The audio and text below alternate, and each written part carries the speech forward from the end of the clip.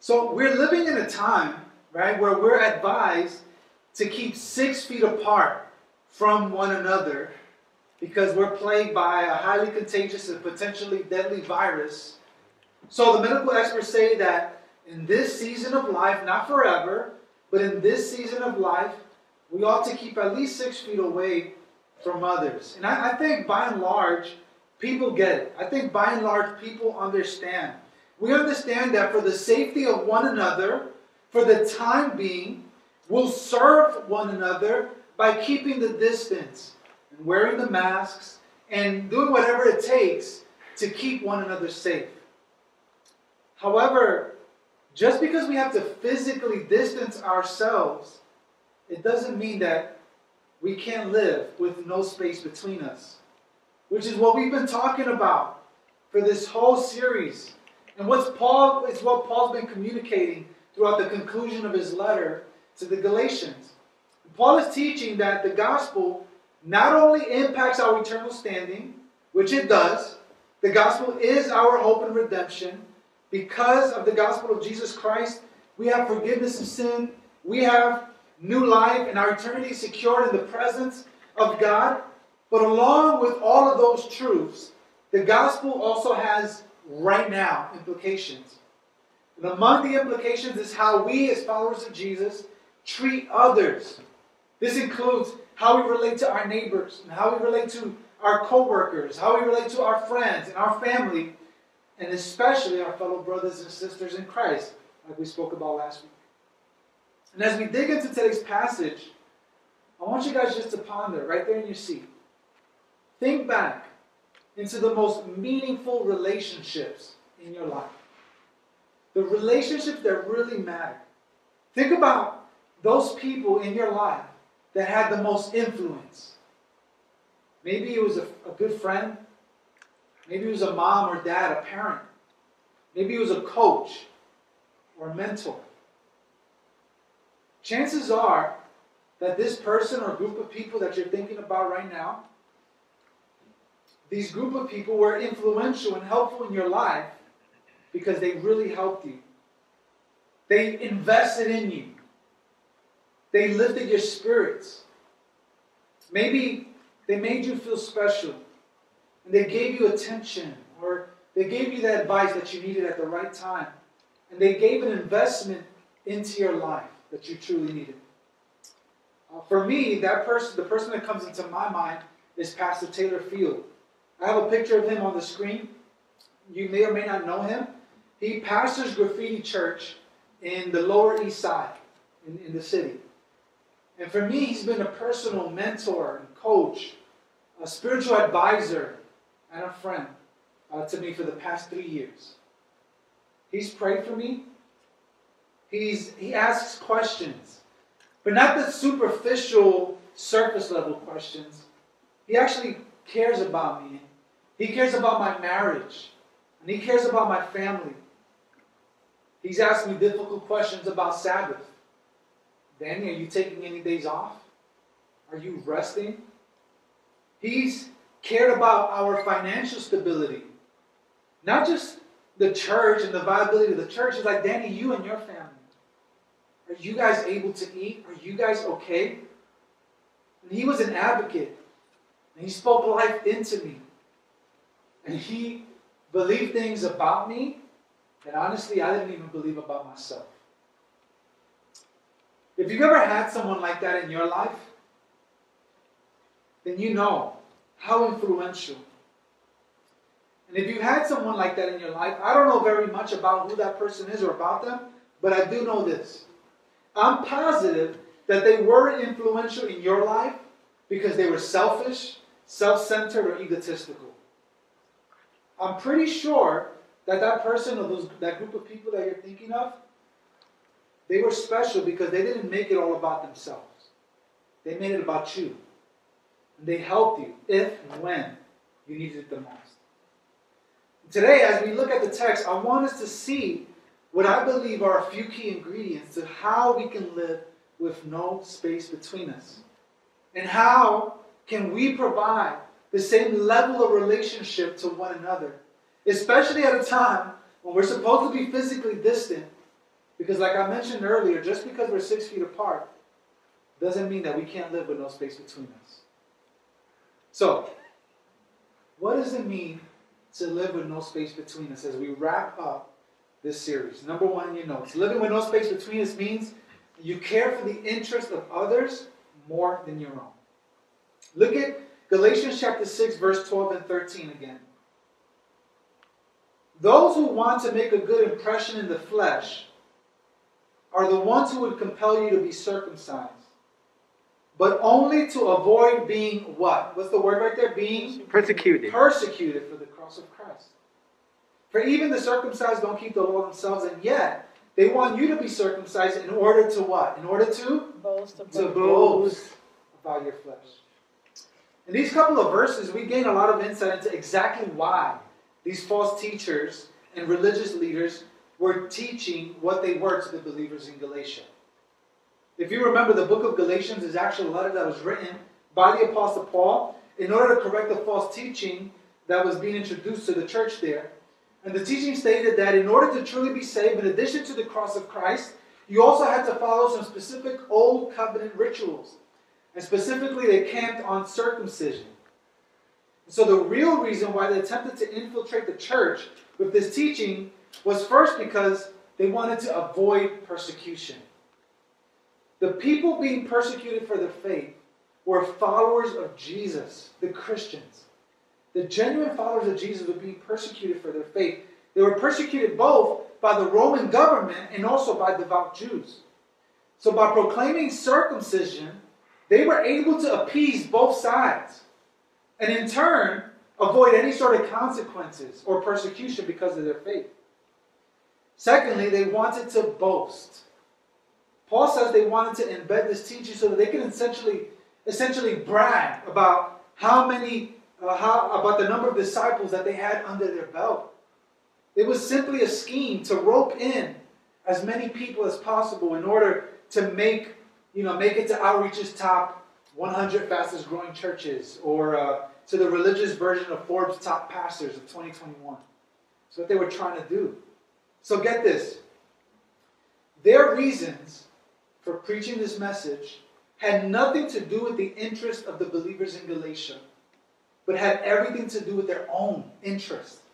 Ultimately, the reasons were all selfish, self-seeking, and cowardly.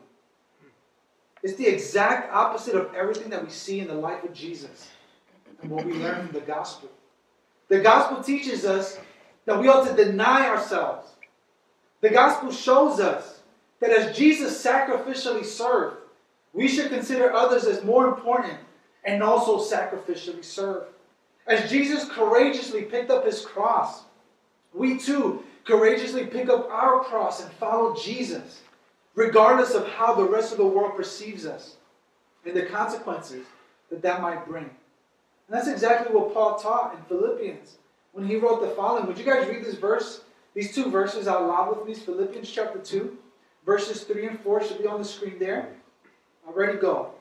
Do nothing out of selfish ambition or conceit, but in humility consider others as more important than yourself. Everyone should look not to his own interests, but rather to the interests of others. Amen. And if we want to live with no space between us, then we have to care for the interests of others more than our own. But of course, this is difficult because we all have selfish tendencies. Our sinful flesh desires to elevate our own selves above everybody else. And if we're not careful, we'll allow the very same sinful and selfish motives to run our lives. This prevents us from genuinely caring for others. But living with no space between us means that we care more about others' interests more than our own. Regardless of how we may look to others, we don't do it for rewards or accolades or plaques or awards. Living with no space between us means that we love our brother or sister in Christ enough to put our own selfish desires aside in order to serve their needs. Living with no space between us, number 2, means that we care about the spiritual transformation of others.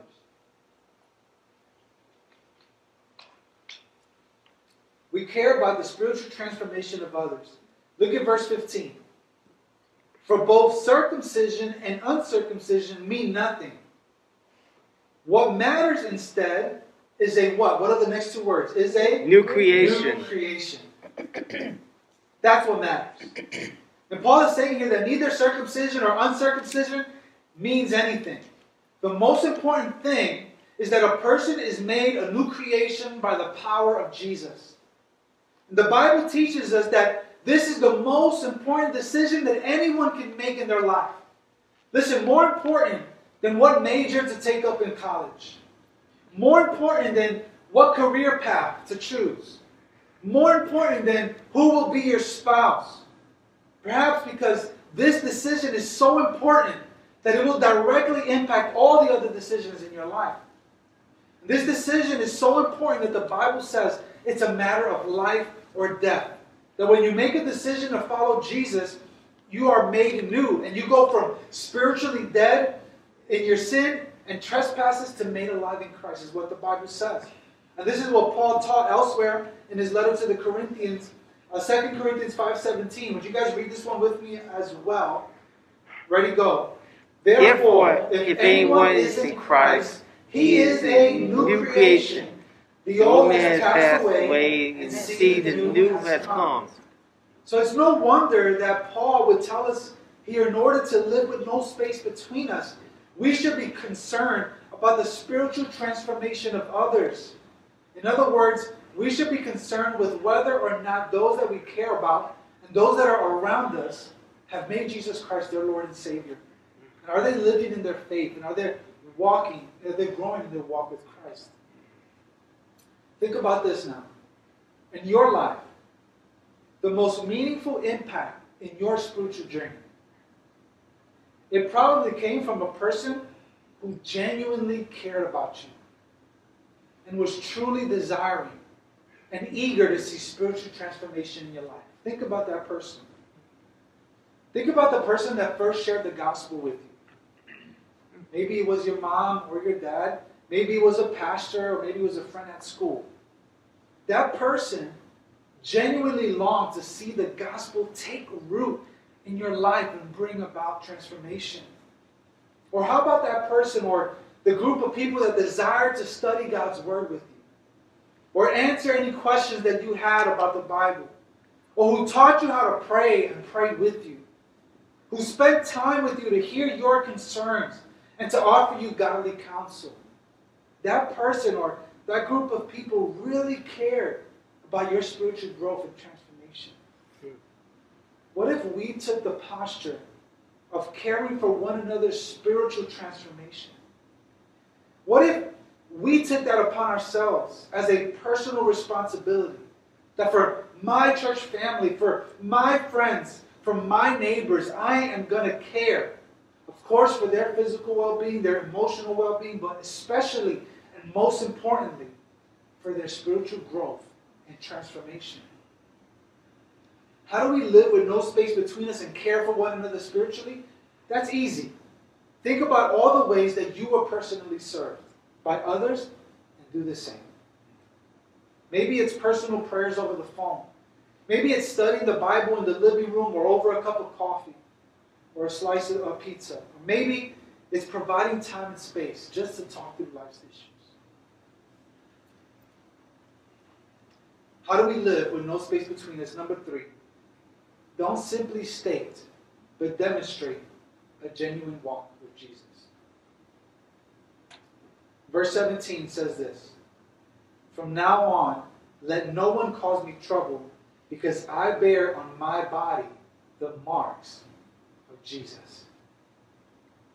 Here's what's interesting about Paul. Like an old vet sitting on a rocking chair telling his grandchildren old war stories, Paul is able to lift up his sleeves and roll up his pant legs to show the marks and the scars and the bruises of all the beatings that he endured for the sake of following Jesus. You see, unlike today, at least for us, for Paul, following Jesus meant that he was endangering his own well-being. His life and his freedom were put on the line for proclaiming the gospel of Jesus Christ. In fact, that's one of the greatest evidences that we have for the faith, is that we can clearly see in the early Christians, all the early Christians, the early church experienced similar persecution, and many of them were martyred. Who would give their life for a lie? Paul's dedication to Jesus literally left marks across his body. Just like superheroes, if anybody here likes to watch DC and Marvel shows, Melissa and I love to watch these type of shows. Have you ever seen like the Green Arrow or Daredevil? Whenever they go and they fight the enemy, they go back home or they go back to their lair to get stitched up. And all across their body, you see the scars and the wounds, which prove their dedication to their city or to their loved ones and to justice. The proof is in the pudding. And Paul had the proof of backing up what he preached.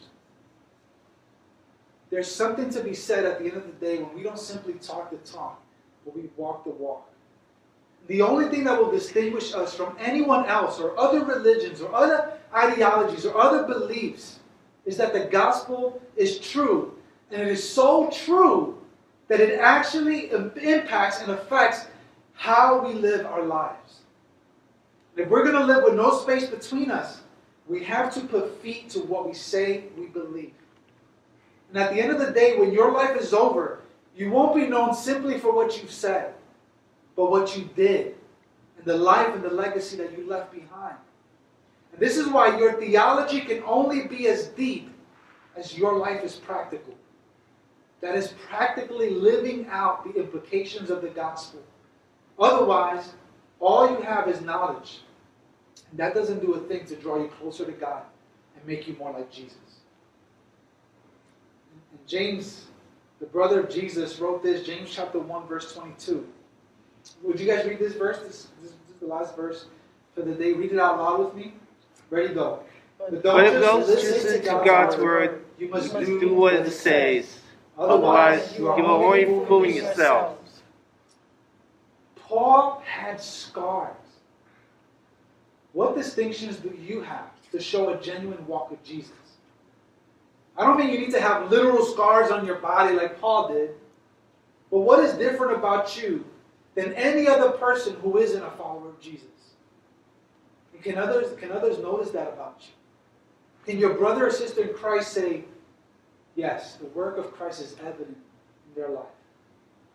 Living with no space between us means that we don't simply yes and amen the passages such as the ones that we've studied over the past few months, but to truly to get to a place where we're living with no space between us is that we actually take God seriously of what He says, so much so that we put it into practice. So I'm going to invite Hunter to come up here. He's going to lead us in one final song. And as he does, I'm going to invite you to partake in communion. This is when we remember the work of Christ on the cross. His blood shed, His body broken, just so that we can be offered God's gift of grace, forgiveness of sin, and new life. So as you partake in communion, consider this. Jesus loves you. I mean, like He truly loves you. And I know this because, like Paul, he has the scars to prove it. When Jesus appeared to doubting Thomas days after His resurrection, Thomas needed proof. So Jesus tells him, look at my nail-scarred hands and feet. Look at the hole on my side where the Roman soldier pierced my flesh with a spear. Those are the scars of a God who loves you so much that He would enter your mess and take the very wrath of God upon Himself and take the penalty that you deserve and die in your place. And then to prove the extent of His love for you, He conquers Satan, sin, and death and rises from the grave. So that the Bible says, whoever believes in Him will experience forgiveness of sin, newness of life, and the promise of eternity with our Heavenly Father. And all this is available to anyone who would put their faith in Jesus. Have you? Have you put your faith in Jesus? You're invited to today. Jesus died in our place so that we could live with no space between us and God. Reconcile our relationship to God the Father because of Jesus. Let's pray. God, we acknowledge that we are selfish creatures, often putting our own desires, wants, and needs above others. And so, God, I pray that we might have a shift in our mind, attitudes. Help us care for the interest of others before our own. God, as we were invested in, help us invest in the spiritual transformation of one another. As we were prayed over, empower us to pray over one another. As we were taught the scriptures, help us to study the scriptures with one another. As we were encouraged, help us encourage one another. God, I pray that we might be faithful to bear the scars of our faith. That we would walk the walk. God, we thank you for the nail-scarred hands. The proof of the extent of Jesus' love for us. So God, I pray, Lord, as we've been studying Galatians 6, asking ourselves the question, how do we live with no space between us? Even in a world where we're supposed to be physically distanced from one another. I pray, God, by your power, by your Holy Spirit, that we may be able to model that and show that to one another. And extend that sort of grace and love and relationship to one another, God. God, we need your Spirit's power. God, we need you. We can't do it on our own. We pray this in Jesus' name.